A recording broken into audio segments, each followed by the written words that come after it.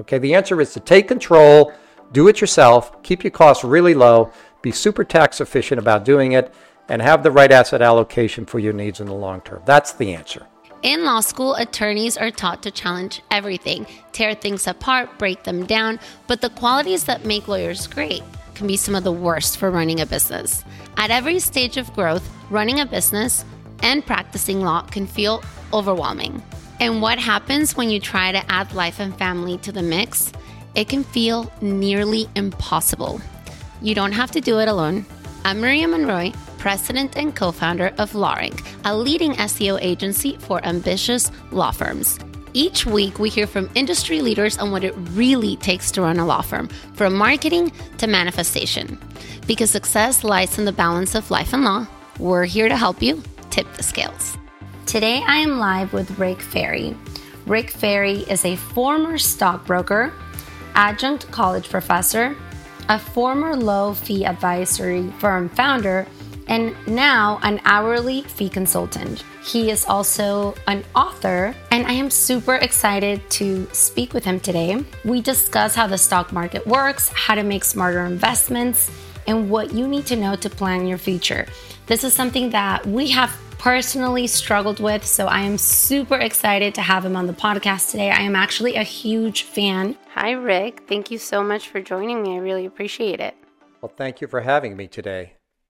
No, I'm super excited. My husband is such a big fan of yours. He's read your book twice. He is like obsessed. So he's like super excited that I get to do this. So we really appreciate it. So let's get right to it. Can you give me a little bit of your background? Well, I am a financial advisor. I've been a financial advisor for 35 years. I just do an hourly model now, so I charge people by the hour for advice, which is a little bit unusual. How I got here was back in college in the 1970s. I have an undergraduate degree in business. And then I went into the Marine Corps for 8 years and flew fighter aircraft or aircraft carriers for a while, did a few deployments, stayed in the reserves, but got out of active duty and went into Wall Street back in the 1980s. I was a broker, routine, Series 7 broker, like a Merrill Lynch broker, if you will, for 10 years to sort of get my feet wet in this industry. Turned around and got my Master's of Science in Finance, became a chartered financial analyst, which is a securities analyst, and then left and started a portfolio management company that I founded. Our forte was just to do very low-cost money management using index funds and exchange-traded funds, which were kind of unique and growing at the time. And our fee was extremely low. We charged only a fraction of what everybody else was charging. I grew that business to about $1.5 billion in assets. Wow. And then recently sold it. Yeah, it sounds like a big number, but sold it about 5 years ago when I turned 60. Now I'm 65 this week, as a matter of fact. So happy birthday. Yeah, thanks. I'm on Medicare. Yay. Anyway, but about once I sold the business, I decided I wasn't ready to retire, but I still wanted to help a lot of people, particularly people who are managing their own portfolios using the low fee John Bogle Vanguard approach. And I just help them put together portfolios for themselves and sometimes for family members and manage them. But again, I just get paid an hourly fee, much similar to how most attorneys get paid. Got it. Yeah, we learned the hard way with your typical financial advisor. And then once we started learning and realized, wait a minute, why are they investing in these random things that make zero sense? And that's when we learned about a fiduciary. Can you tell everyone what that is and what the difference is between a regular financial advisor and a fiduciary? Though there's a word called fiduciary, that means that we as advisors are supposed to be doing what's in the best interest of our clients, rather than in our own best interest. Now, the world of advisors is split up between brokers who are salespeople, Merrill Lynch and UBS and Wells Fargo investment advisors. Even though they're advisors, they're actually get paid based on the products that they're selling, whether that's money management services or fees or funds or whatever. I mean, they're generally not fiduciaries because they're selling products. Then there's the registered investment advisor side of it, RIA side. And those people by law get paid a fee directly from the clients as opposed to the products that they're selling. And they are supposed to be fiduciaries. Although I'll tell you, a lot of them are not. They don't act like fiduciaries because there's a lot of things that advisors will tell clients to do that are really not very fiduciary-like because it brings the advisor more assets to manage so they can charge higher fees. So even though the word fiduciary exists, it's really difficult to differentiate or parse out those of us in the industry that actually act like fiduciaries. They're probably a very small number. And I've been on all sides of it. I've been a broker and I've been a money manager. And so it's difficult to, nail down, what fiduciaries. I know what they're supposed to do. We all know what they're supposed to do, but, whether they actually do it or not is a different story. Sorry for the wishy-washy answer. No. I mean, it makes perfect sense. But a fiduciary is supposed to disclose when there's a conflict of interest, right? Or if there's... Yep. They are supposed to disclose when there's a conflict of interest. And if you read their fine print called the ADV Part 2B, which is a legal disclosure brochure that they're required to have, it'll say things like, look, we get paid based on assets under management, and the advice we give is going to be based on us collecting more assets under management. I mean, there is this, in not so many words, that's what it's going to say. So if you come to me and I get paid based on the amount of assets I manage, my goal, my incentive is to get you to give me your money to manage, even though it may not be in your best interest. And this is where the problem of the fee-only fiduciary comes in. It's like, well, how do you get paid this fee? If it's based on the amount of money you're managing, then whatever advice you give me is going to end with, and we want to manage your money. So, even though it may not be in the best interest, these are advisors out there charging a lot of money, 1%, 1.5%, who are calling themselves fiduciaries. I wouldn't call any of those people fiduciaries. Interesting. Okay. Well, now I'm it's not what I wanted to hear, but I'm glad that I'm glad that you're telling me this, because we thought, okay, as long as we go with someone that is a fiduciary, we're in good hands. But it sounds like even that's a little bit complicated. It is. Right? Now, you're a self-proclaimed bogglehead, correct? Can you tell us? Boglehead. Boglehead, yes. Can you explain to us what that means? So back in 1976, a fellow by the name of Jack Bogle, used to be the CEO of Wellington Mutual Funds and got himself fired from that position. And it's a long story. But he started a company called Vanguard. At Vanguard, he started the world's first index mutual fund, which is a fund that just gets you the return of the market, the stock market, the bond market. In this case, he started out with the S&P 500, basically the large cap U.S. market, and it was a very low fee. And then from there, parlayed into bond market index funds and international index funds and so forth. And he created this whole industry of very low fee index fund investing. And there was a group of people out there in the 1990s, when it started to catch on a little bit, who adhered to this, and I was one of them. And I wrote my first book about it back in the 1990s and kind of had my enlightenment, my conversion over to that methodology of investing, because it made so much sense and saved so much money, and it was so low cost and low tax. These people grew, and we ended up with a online presence, first at Morningstar, and then we have our own website called bogleheads.org, where there's literally over 1 million bogleheads out there. And we talk about how to invest this way. And now there's a nonprofit organization that I was the president of called the John C. Bogle Center for Financial Literacy. And we have videos and we have conferences, and the bogleheads.org website is still available. There's a fantastic wiki page. There's a whole lot of information out there of people helping people invest properly, and in many ways cutting out the advisor, cutting out that 1% manager, cutting out the brokers.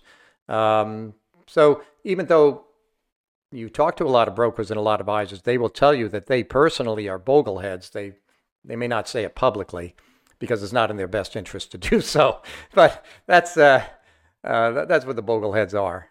Yeah, bogleheads.org is the forum, and boglecenter.net is where you're going to find all the videos and all the other learning. content that we've put out there over 25 years now. Yeah, we love Vanguard.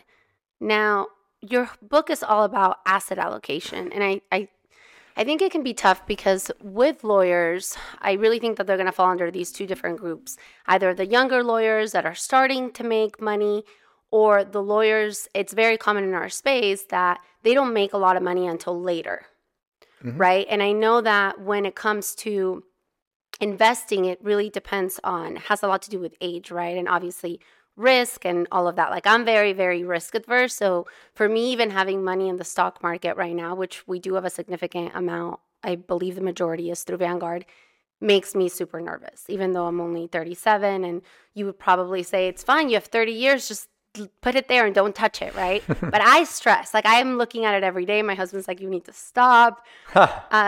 So could we talk a little bit about asset allocation and really the short term versus the long term planning? Yeah, so one of my books is called All About Asset Allocation. I've actually written 6 books and co-wrote a 7th book. But one of the books is called All About Asset Allocation. That's the one my husband read.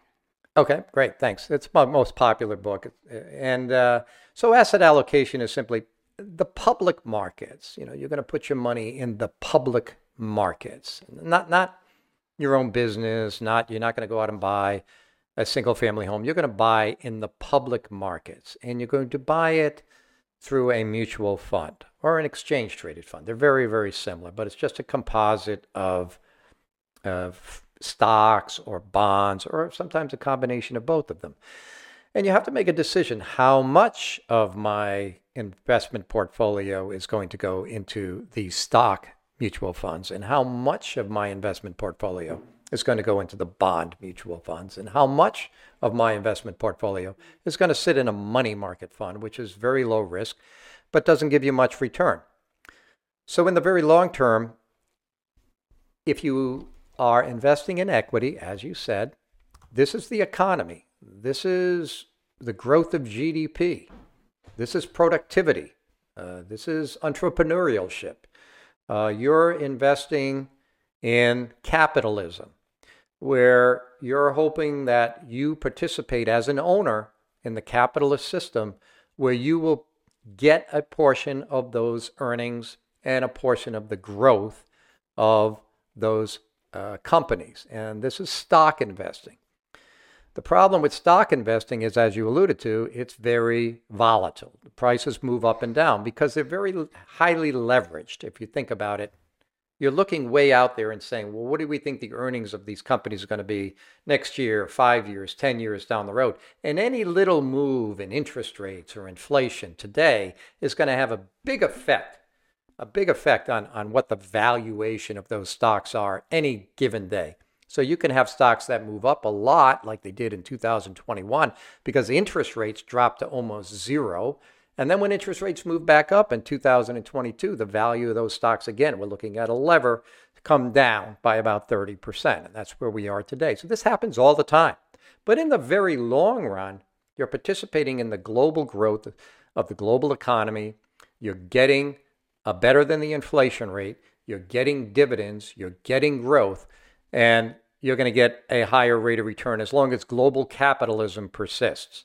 The other side of that is letting people borrow your money. So you've got money, but you want more certainty. So you're going to let people borrow your money. You go to the bank and you get a CD. The bank promises to pay you back some interest rate. You go to the corporate bond market. You let the same corporations that have stock borrow your money, and you're going to get a little bit higher rate of return from that. The problem with bond investing is interest rates today are below the rate of inflation, let alone getting a rate of return above inflation, and you have to pay taxes. So you're getting a return on the bonds, but you have to pay taxes. And even before you pay taxes, the rate of return is below the inflation rate. And then you have to pay taxes, and now it's even more below the inflation rate. So in the long term, leaving your money in bonds, at least right now, is difficult because you're losing purchasing power. Your money is worth less and less and less and less money later on down the road. If you don't have equity in your portfolio or real estate in your portfolio, which again it's a going concern. It's like equity. You're buying something that you could rent. You're buying something that goes up in value. it's really difficult to have your money make money after taxes and inflation. So you have to come up with an asset allocation between stocks, bonds, and cash, which is a reserve fund, that you're comfortable with, where you're at least getting the inflation rate after taxes. And that's going to require you to have money in equity. So even if you're uncomfortable with it, it is in your best interest to do it, as long as you don't panic sell. And this is the problem. If your emotions get in the way and you become a behavioral investor where you start panicking because the market's going down, this is bad. This is bad. We can get into that a little bit more if you like, but that's what asset allocation is, making that decision. Yes, I'm like already having anxiety just thinking about it. My whole logic was, let's just do a bunch of CDs, and like that just feels so safe to me, right? And I think right now in the CDs that we do have, I think we get like 5% return. Mm-hmm. Yep. But I understand what you're saying, that it is, A, you don't have the tax benefits, and then B, that I believe you have with some of the stocks or mutual funds or whatever.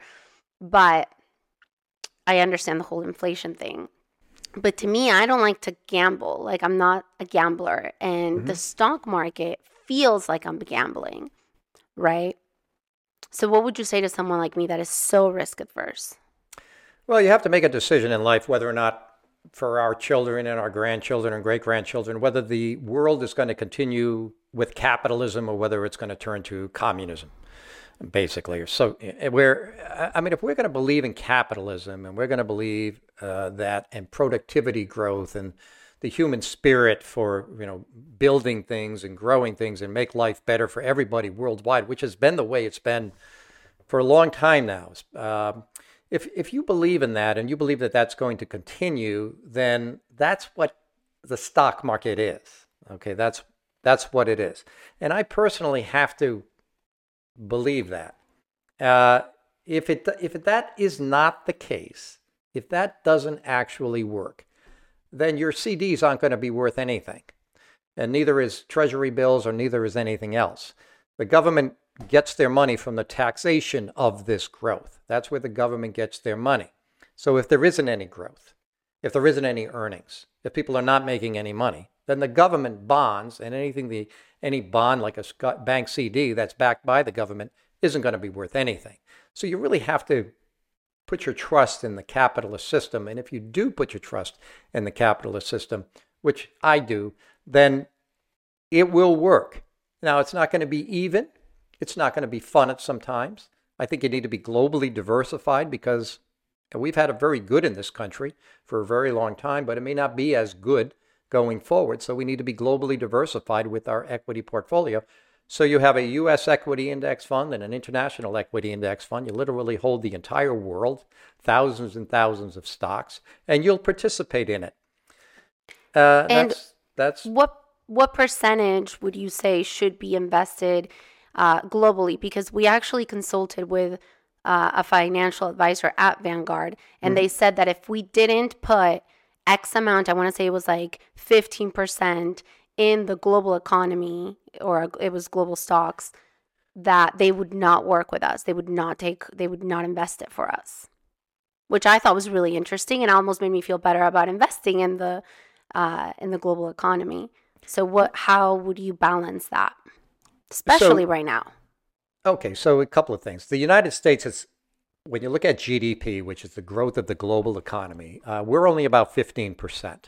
Okay, but if you look at the stock, the global equity market, the U.S. is about 60%, because a lot of these countries, they don't have stock markets, and they may be communist countries or something, but they're still part of the global GDP growth. So even though we're 15% of global GDP, we are 60% of the stock market, and 40% of the stock market is stocks outside the U.S. So the UK, Australia, Japan, China, so forth, 40% from a U.S. investor's standpoint. So why would you want to invest internationally? Well, there's two reasons. The U.S. stock market has become very heavily dominated by technology companies.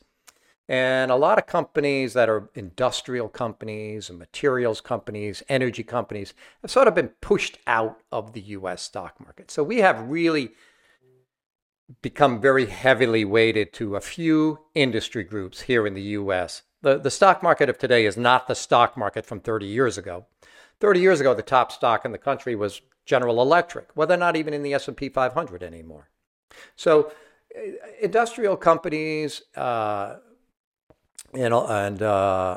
energy companies, a lot of financial companies have been sort of pushed out by this very heavy dominance here in the US of technology. In order to get more industry diversification into your portfolio, you do need to step outside the United States. That's where you're going to find the copper providers, materials providers, the industrial companies, offshored.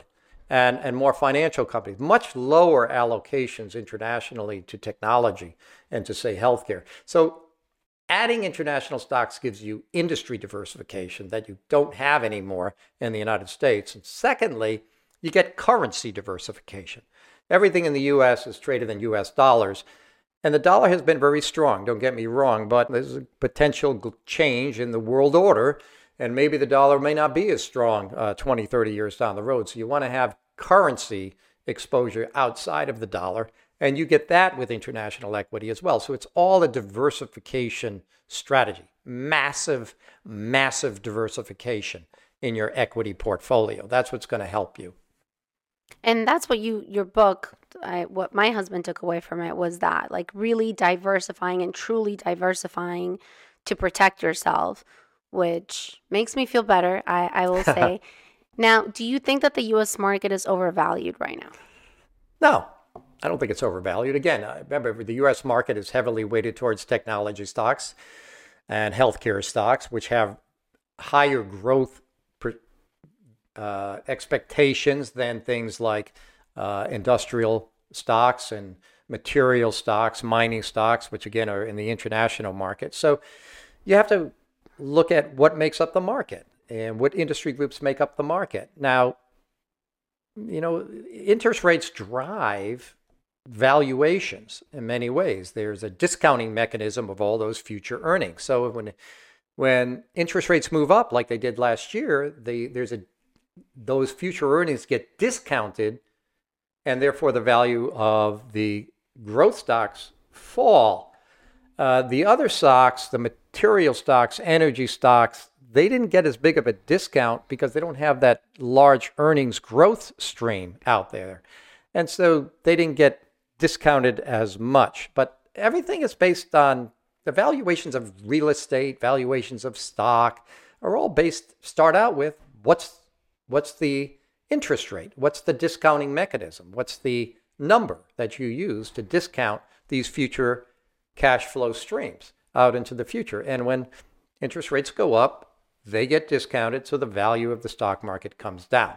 When interest rates go down, the value of the stock market goes up.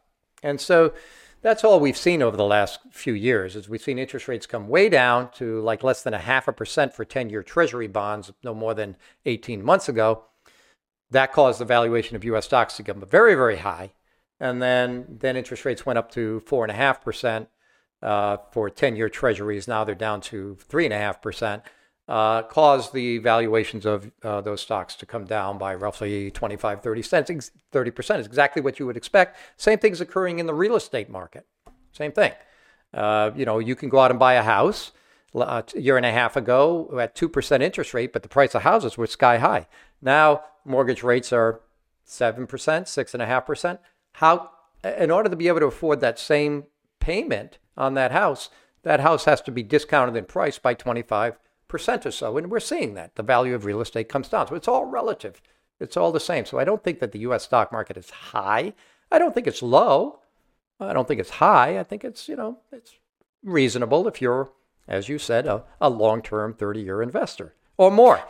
What if I was only going to invest for, say, 7 years? Would this be a good time to enter the market, or would you say maybe not?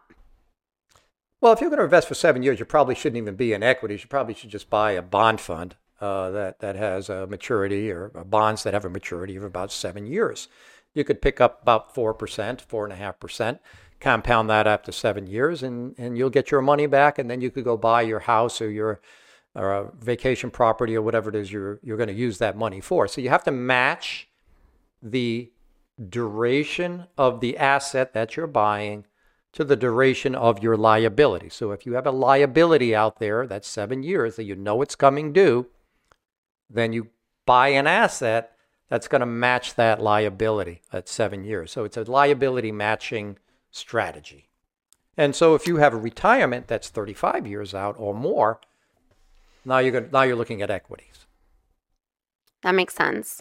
Now, I think I know what you're going to say, and you've probably already alluded to this, but what is the most important thing when investing? Like the single most important thing, or a couple of things, I guess. Well, I think you hit it first. The asset allocation is important because you have to stay the course. You have to create the strategy, and you have to stick with it for decades. Too many people don't have a strategy, and they don't have a strategy because they don't have a philosophy. So the philosophy is, do you believe that you can outperform the market, that based on very little information or sketchy information that your broker tells you, you're going to go out and you're going to pick funds or you're going to pick stocks that are going to outperform? Well, that's not a good philosophy. The philosophy is I want to be a very long-term investor. I want to buy the growth of the global economy. I'm not going to try to outperform. I know I'll do well if I keep my fees down and my taxes down. So you have to pick the right philosophy. And then with that, you go and you create a portfolio strategy. How much in U.S. stocks, how much in international stocks, how much in fixed income, where you should invest. You have 401ks, you have Roth accounts, IRA accounts. I mean, there's different types of accounts. How do you do this? That's the strategy side. And thirdly, you need to stay the course. So it's you're having the right philosophy, putting together a long-term strategy, and then having the discipline to stay the course. What would you consider long-term strategy? What's the minimum amount of time? Well, how long are you going to live? Like, when do you need to start pulling from it, basically? But let's say that you have someone that is 55, and let's say they have $10 million that they just got. Let's just say they settled some cases, have $10 million. They're going to retire at 65. They've already allocated separate money to run the business. This is just money that now they have net of taxes. Mm-hmm. They have 10 years until they want to retire. Worth investing or no? Oh, sure, because, generally if somebody's going to win a case like that, they've already put away some other money. You have to start asking them, well, you have 10 million here. Are you even going to use this money? Is this money going to be passed on to your children? And if so, how do you allocate the money based on your children, children's ages or even grandchildren's ages rather than your age? Are you going to use the money? How much of it are you going to use? How much of it will be used starting in year 10, 11, 12, and so forth all the way out? Again, these are the cash flows. Is it only 2 or 3%? Well, you could have a high equity allocation, and the reason you would do that is for the benefit of your heirs and your children and grandchildren. So there's a lot that goes into this discussion. It's not, if you're 55 and you win a $10 million case, how do you invest your money? The answer is, I don't know. I mean, I need to know an awful lot about you and your family and your taxes and your goals before I can actually advise you on how you would invest that $10 million. I have a few questions regarding children. Is it better to set up the 529 plans for them, or is it better to just set up, because I know there's X amount you can gift them. I think it's $19,000 per parent per year. Is it better to allocate it towards 529 or just create just basically what you're saying, but for them it would be pretty aggressive, I would assume? Well, so there's a lot to that question also, though. A lot of states will give you a tax deduction for putting money in a 529. And if you have children that you know are going to go to college and the state is going to give you a tax deduction for putting money in a 529, you might want to do that just for the tax deduction. The question is, how much do you put in a 529? Well, you don't want to overfund it. If you have too much money in a 529, it could be a problem later on if they don't use the money for college. There are certain ways to get some of the money out. Now you can actually put some of that money in a Roth account for that child. So a lot of questions need to be answered. If you're just starting out and you just have your first baby, yeah, you could start putting away a few $1,000s. Again, you look at the state and see, well, what's the state going to give me as a tax deduction? But a 529 is a good way to save for your children's education. It's tax free if it's taken out for education. If it's taken out for other things, it's like for you in retirement, then it's not tax free and there's actually a penalty. I think I'd like to be able to say, do this, don't do that, but it's difficult unless I know the situation. I mean, there are some children who are not going to school. And you don't want to put a lot of money in a 529 for children who you know are not going to school. So, but can't you, if you have multiple kids, can't you pull from one for the other? Yes, that's right. I mean, you could change the beneficiary. Once a year, you could change the beneficiary of your 529 from this child to that child. So you have your one child that goes through college and they don't use it all, and you have another one who's in college or just starting college. You could change the beneficiary back to that other person. So this, again, how many children do you have? Do you have one? Well, then now you got to be careful of, all right, you have three. So you have to be careful of how much to put in a 529 for one. If you have three, you could put more in for the first couple, knowing that if they don't use it, it could roll to the third one. What would you recommend? Like, I know it depends, but just to give me an idea. What state do you live in? Right now I'm in Nevada, but just like we have listeners everywhere. Most are in California, and I don't think you get anything. Well, California, you don't get a tax deduction on it, and Nevada doesn't have any state income tax, so it doesn't really make any difference. But what you're going to do is you're going to put it in the 529 for the benefit of the tax-free growth and the tax-free withdrawal. So you could put, the $17,000, which is the amount, that's the maximum per person. But now you have both. If the child has two parents, they could each put in $17,000. But again, you don't want to overfund these things. But what would be considered overfunded? What would you say? This is pushing it, and you're better off. So I'm telling people, if your child is born right now, they're not going to go to school for 18 years. Let's use a 2.5% inflation rate based on where college costs are now. Say they're going to go to a state university. You probably don't want to have more than $250,000 or so in their 529 by the time they go to college. So what does that mean? That means working backwards, assuming a 5% rate of return on the money between now and the time they go to college. So how much should you put in? It's probably something like $800 to $1,000 a month. So call it, $10,000 a year at a 5% compounded return, maybe adding a little bit more later on when you're sure they're going to go to college. This will get you to that $250,000 roughly at the most. Yeah. Got it. How do you feel about dollar cost average? Yes or no? Life is a dollar cost average. I mean, we can't help it unless we're born with a very large trust fund. Life is a dollar cost average. We start out with school loans, so we have negative net worth. And as we work, make money, we invest. And we work more, we invest more. So you can't help but do dollar cost averaging through your career. So, life is a dollar cost average. So I'm all for it because you should be investing every single year a certain percentage of your income. And so that is a dollar cost average. What about individual stocks? I have a friend that has like $500,000 in Tesla stock, which I think is crazy. Well, did he start with $1 million or did he start with five? What? I don't know. I have not asked. I know that he has been buying more and more throughout the year, so I'm sure. I don't know. But how do you feel about individual stocks? Well, I'm not Warren Buffett. And even Warren Buffett will tell you that, it's very hard to pick stocks. I mean, some people do get lucky. I mean, the people will talk about the Teslas. They won't talk about the Silicon Valley Bank stock that they bought because Jim Cramer recommended it. So what I mean is that people love to talk about their winners, but they won't talk about their losers. So it's hard to say whether your friend who, bought Tesla and has $500,000 of Tesla, whether they actually are any good at this, and they're probably not. Now, you could get very lucky, and you could pick the right company. That's not what I'm looking for, though. Personally, I don't gamble. So that, to me, feels like gambling. It's speculating. It's speculation, sure.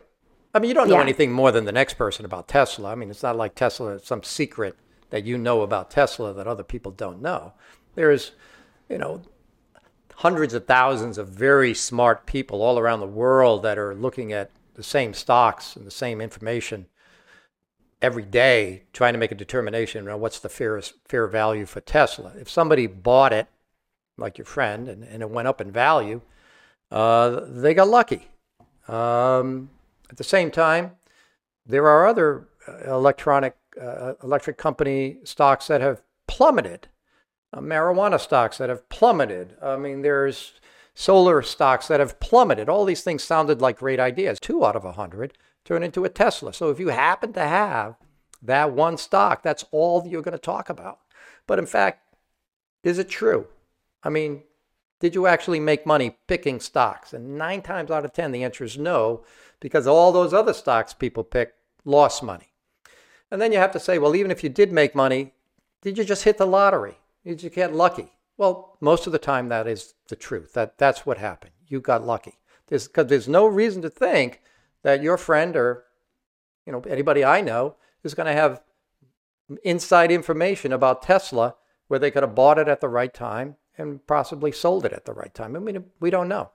So, you got to take all this with a grain of salt and say, what should you do for your retirement? Well, the answer is to be massively diversified, so that you get the performance of the global economy and the growth of the global economy, and you get your fair share of that in a very low-cost, tax-efficient way. That is going to give you the return that you need to beat inflation and beat taxes. Can we talk about that tax? What do you mean when you say tax-efficient way? Well, you have to pay taxes every year. And if you're buying and selling stocks, you're generating capital gains, and you have to pay taxes on that. So on an after-tax basis, are you really coming out ahead? And the answer is, a lot of times the answer is no. If you buy bonds, that's ordinary income. And depending on what your income is, you have to pay federal income tax on that ordinary income. And then if you make over $250,000, if you're married filing jointly, you have to pay what's called the net investment income tax, which is another 3.8% tax. Then if you live in a state that charges tax, like California or Oregon has a 9% income tax. California has up to a 13% income tax. You start adding all these taxes. That's why we left. We left because of that. That was a wise move, good tax move. But the bottom line is that after taxes, what really matters to investors is your after-tax, after-inflation return. Inflation is also a tax. It's a backdoor tax. Government doesn't like to talk about it, but when you've got money being created and issued and you're devaluing the value of the dollar, the Federal Reserve has said straight out, we want to have 2% inflation. Well, that means all of us are being hit with a 2% tax on our money, because our money is going to buy 2% less next year than what it buys this year. So we have to get at least 2%. Today, that number is 5%. And that's before income tax. So we need to be getting right now, if you're in California and you're paying ordinary income tax, you need to be getting about a 10% return on your CD. Pay the federal income tax at the highest rate. Pay your California state income tax. Pay your net investment income tax. That's a 50% tax rate. That brings your 10% return down to 5%, and then inflation eats away the rest of it. So your real return is zero. Wow. This is the problem. And, we have been very fortunate. I'm 65, and my generation has been very fortunate. Back when I started, after I graduated from college, it was the 1980, the interest rates were like 18%. Interest rates have come from 18% basically down to almost zero over the last 18 years. That has caused the valuations of everything to go up. Bonds, stocks, real estate, you name it. We lived in a wonderful period, the baby boomer generation. We really benefited from this fall in interest rates because everything went up. We've been able to accumulate money in our retirement accounts. We've been able to buy homes. The value of our homes have gone up. I mean, we're sitting in good shape. You, unfortunately, in your late 30s, are not going to have it so good. My kids, I have 3 kids who are your age, they're not going to have it so good. My grandkids are not going to have it so good. It's not like interest rates are going to fall and the value of stocks are going to go up by 12% a year like they have over the last 40 years. It's not like the price of real estate is going to go up like it did. It's not going forward. It's going to be a grind. And because of that, you need to save every dollar you can in fees, every dollar you can in taxes. Yes, tell us all about fees and how that can impact the portfolio.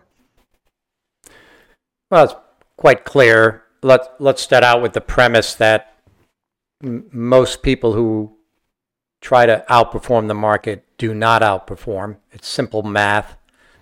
The fees, the expenses of their portfolio drag down the performance of the portfolio relative to the market. So pretty much everybody starts with the market return. That's what you can get. Guaranteed with an index fund, an index fund that charges some of them 0.01%. I mean, very, very low fees. You can get the return of the stock market, of the bond market.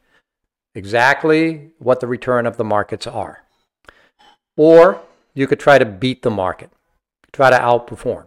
And the first thing is, with that, is you are going to have to try to do more trading. You're going to do more trading, or maybe you're going to hire a manager who's going to charge you to manage the account, and they're going to take a fee off of that. And then the person who is going to pick the managers who are going to beat the market, or they think are going to beat the market, they're going to charge you a fee, and that's the advisor.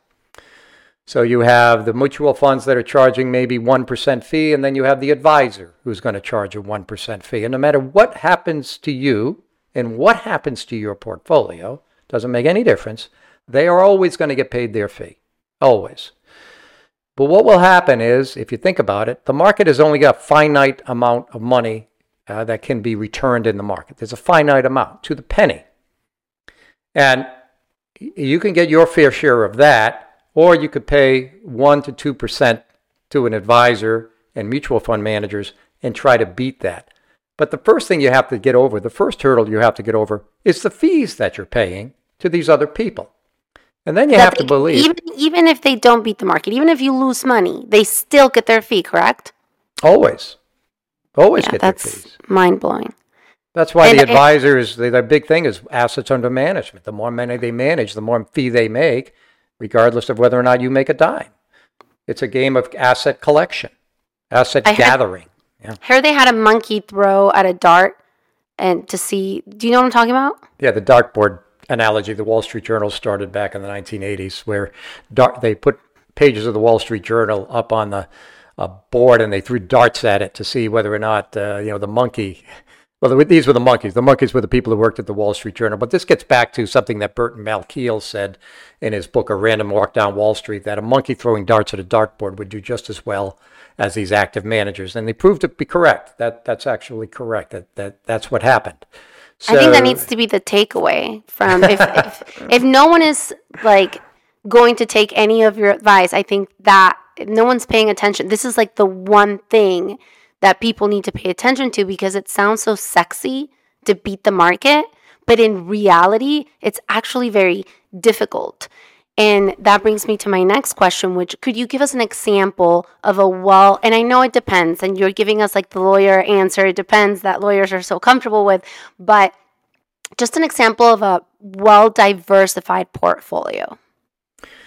Sure. So I'll use Vanguard exchange-traded funds to identify that. So you have to decide whether you want stocks or bonds. And let's say you have 60% of your money in stocks and 40% of your money in bonds. The stock side, you could take that 60% and you could put 40% in the Vanguard U.S. Total Stock Market Index Fund. The symbol is VTI, Victor Tango India. You could take the other 20%, you could put it into the International Fund, which is the Vanguard Total International Fund. The symbol there is Victor X-Ray Uniform Sierra, VXUS. And then you might take your 40% in bonds, and if it's a retirement account, you might put it in the Total Bond Market Index Fund, and the symbol on that is BND, which is Bravo November Delta, BND. So that's a really simple, what they call 3-fund portfolio. That simple portfolio has outperformed 90% of all other portfolios out there since it's been in existence. That's crazy. No, it's true. It's nuts. True. But why would Wall Street tell you this? Nobody's going to tell you this. Well, it doesn't. Your UBS advisor is not going to tell you this. Your Wells Fargo advisor is not going to tell you this. I mean, it's money out of their pocket. They're not going to tell you this. That's crazy. Now, what about real estate? Do you recommend investing in real estate? Yeah, I mean, there's 3 different ways of investing in real estate. Certainly, you can go out and buy individual properties. You buy individual homes or buildings, office buildings, whatever. And this is generally, if you want to do the work, I mean, you're going to put in the sweat equity to do it. Often the best way to invest in real estate as far as getting the highest rate of return. Plus you get depreciation benefits, and so you get some tax benefits as well. So if you're going to put in that kind of sweat equity, then by all means do it. On the other side of the spectrum is, I don't want to do anything. I just want to buy some real estate in my mutual fund portfolio and be done with it. Well, there you can buy a real estate investment trust index funds. This is an index fund of just commercial real estate. That's a composite of an index fund will have literally thousands of different properties in there, if not tens of thousands of properties. And you're going to get the return of the real estate market with this index fund, which is very low cost. And then there's one in the middle called syndicate, where you're going to go out and you're going to buy syndications or partnerships. But here it takes some expertise, plus you have to have a lot of diversification, plus you have to have the time where you're buying these limited partnerships, but they're not going to pay out for several years. So you have to build a portfolio of these syndicated real estate, these partnerships, and hold on to them for a long time. And hopefully, you pick more good ones than bad ones, and things turn out well for you. So that's the real estate market. And it's fine. I mean, people do very, very well in real estate. The syndicated market has done fine, but the REIT market has actually done a little better. Got it. So you recommend REIT funds? Well, for simplicity, yeah. If you're going to put them into your Roth account or your retirement account, just buy a REIT index fund. That would be the simplest thing. Perfect. Now, I watched, a documentary on PBS called The Age of Easy Money. Have you seen it? No. It scared the crap out of me. Okay. So basically, it just talks about that we're heading into, a recession, basically, I guess, if I were to summarize it, because of the involvement of the feds with, backing Wall Street and the banks and all of that. Do you think that we're about to go into like a Great Depression, or are you not worried about it? Like, what are your thoughts on it? So the stock market has predicted 10 out of the last 2 recessions, right? And the bottom line is there's always worry out there. If you want to be bearish, you're going to hear people who are bearish. If you want to be bullish, you're going to only hear people who are bullish. I mean, you have said that you're very conservative, you're scared, you're going to listen to that. If you are very bullish, there's a whole nother side of the media, maybe not as loud, but you're going to find people who are bullish out there, bullish on America, including Warren Buffett in his latest annual report to shareholders. He was very bullish on America. So you're going to tend to gravitate towards whatever you feel. And I don't put any credence in any of these predictions. Again, I believe in the global economy. I believe in capitalism. I just want to be super diversified, super low cost, and super tax efficient in how I do it. I love that. Oh, good. I'm gonna have to change my mindset on this, on how I feel about this.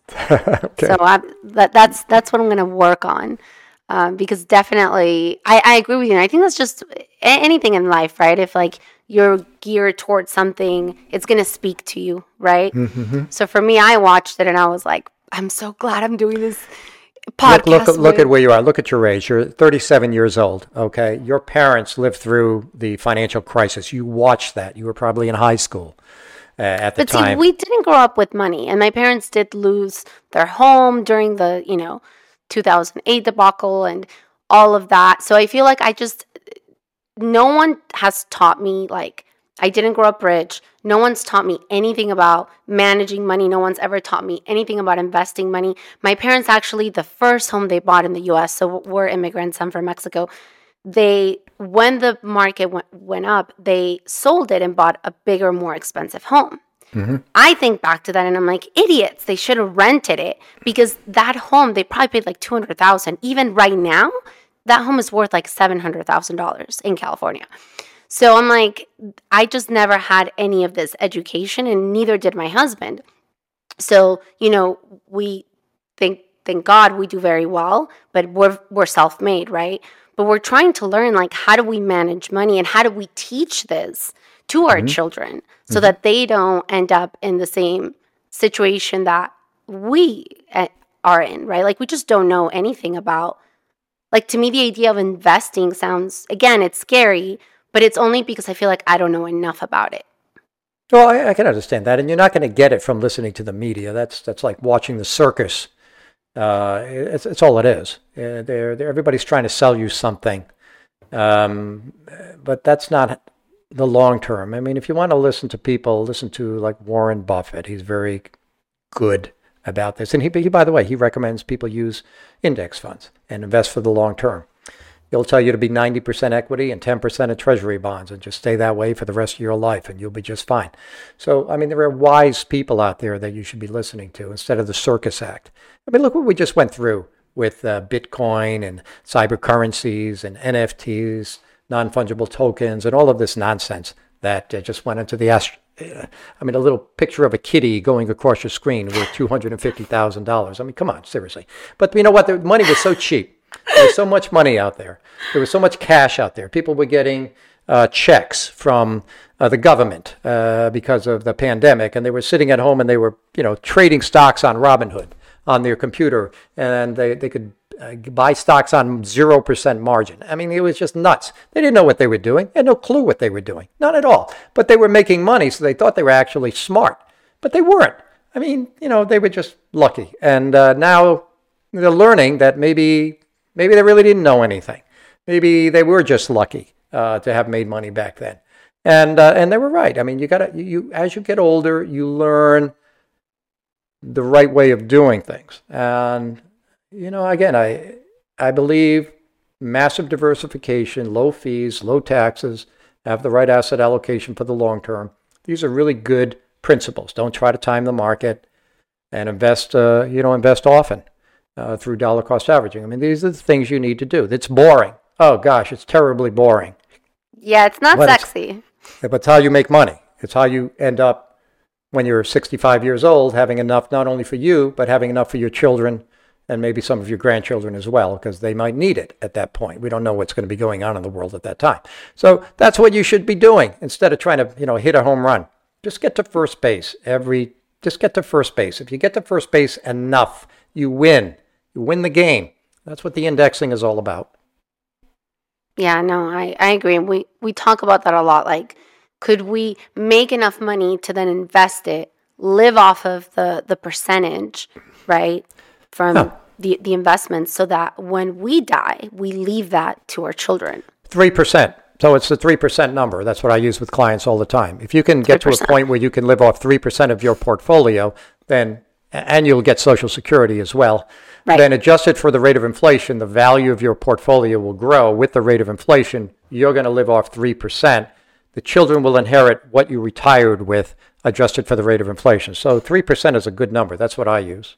Wow, that's amazing. Yeah, but remember, by this time, your kids are done with college, your house is paid off, you're getting Social Security, your spouse is getting Social Security. And as you get older, you might spend a lot of money in your 60s and maybe in your 70s, but as you hit your 80s, your discretionary spending declines. So you got to factor that all in as well. How much do you actually need? What's the real number?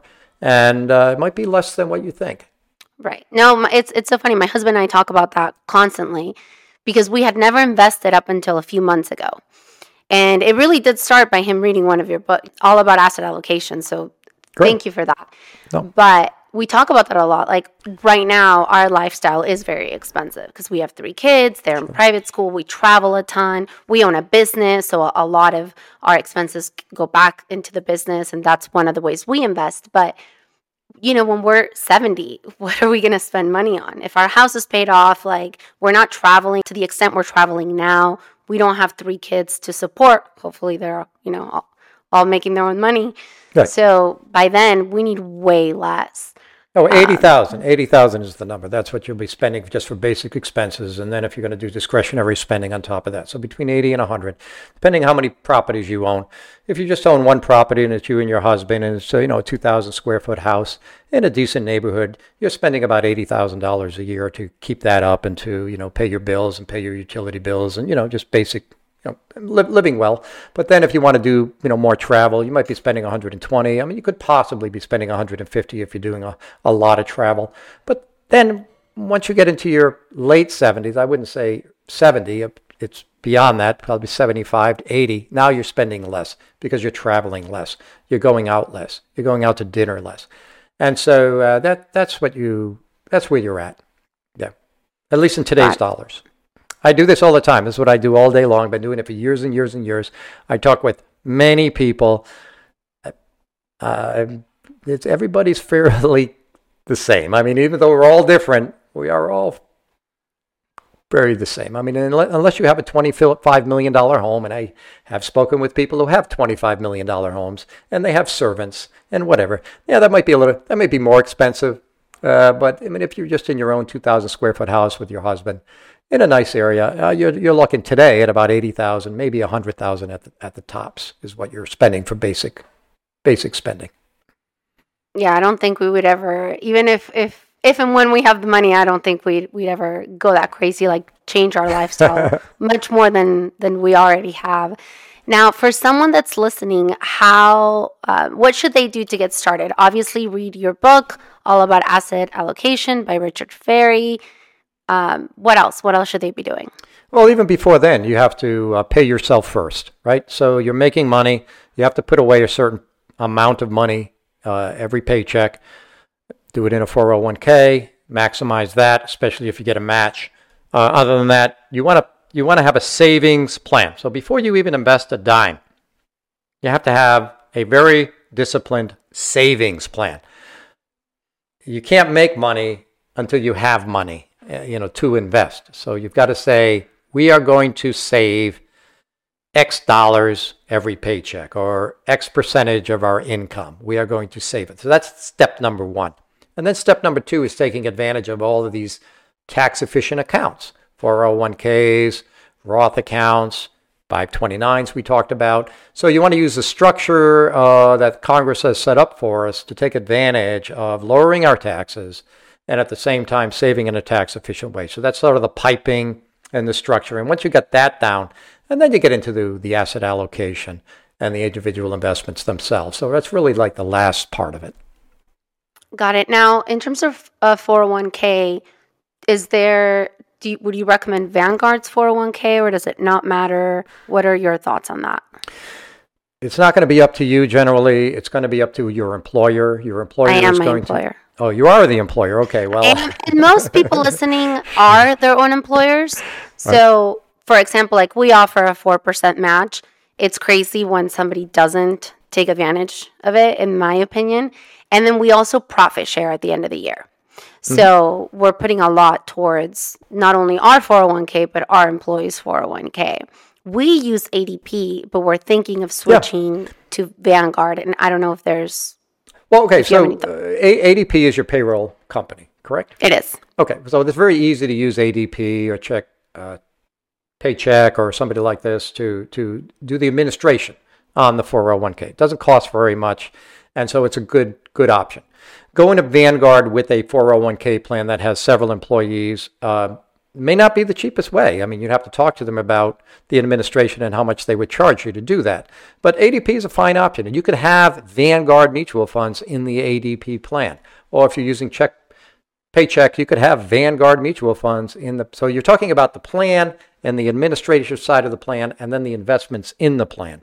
Now, what you don't want to do, you don't want to go to your local broker. You do not want to go to your local insurance person, because what you're going to get is you're going to get a very expensive plan with a lot of very expensive funds. And the advisor who's overseeing it, this broker or insurance person, is going to get greased pretty well.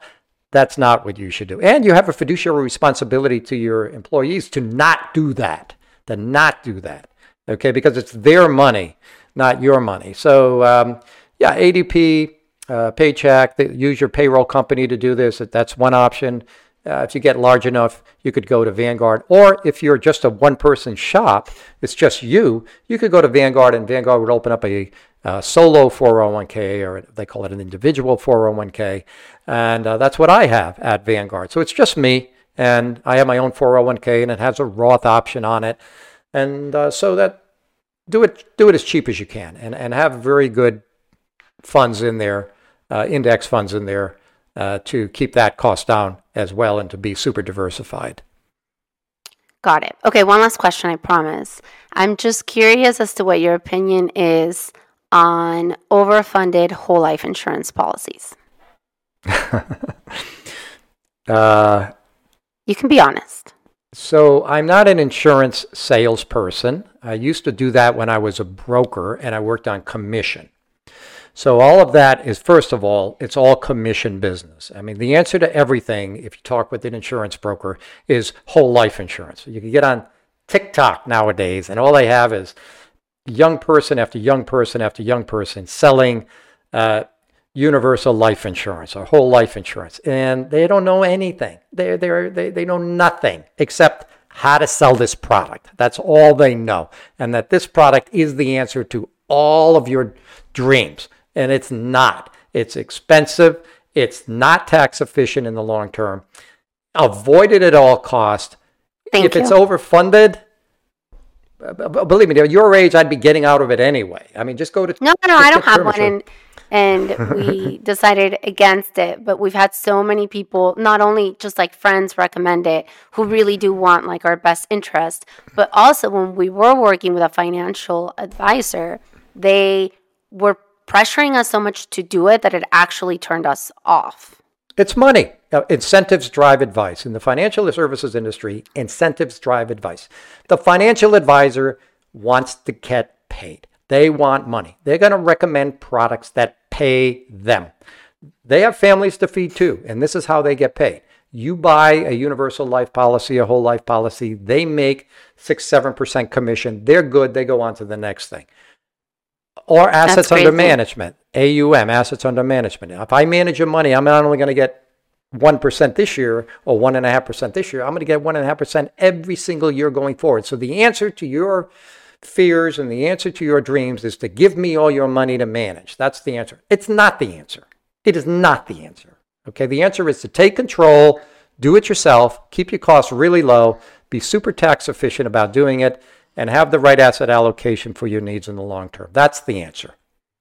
I love it. Thank you so much. I actually feel better about investing. I believe your website is rickferri.com. Just like my name, rickferri.com. That's my website. Correct. Thank you.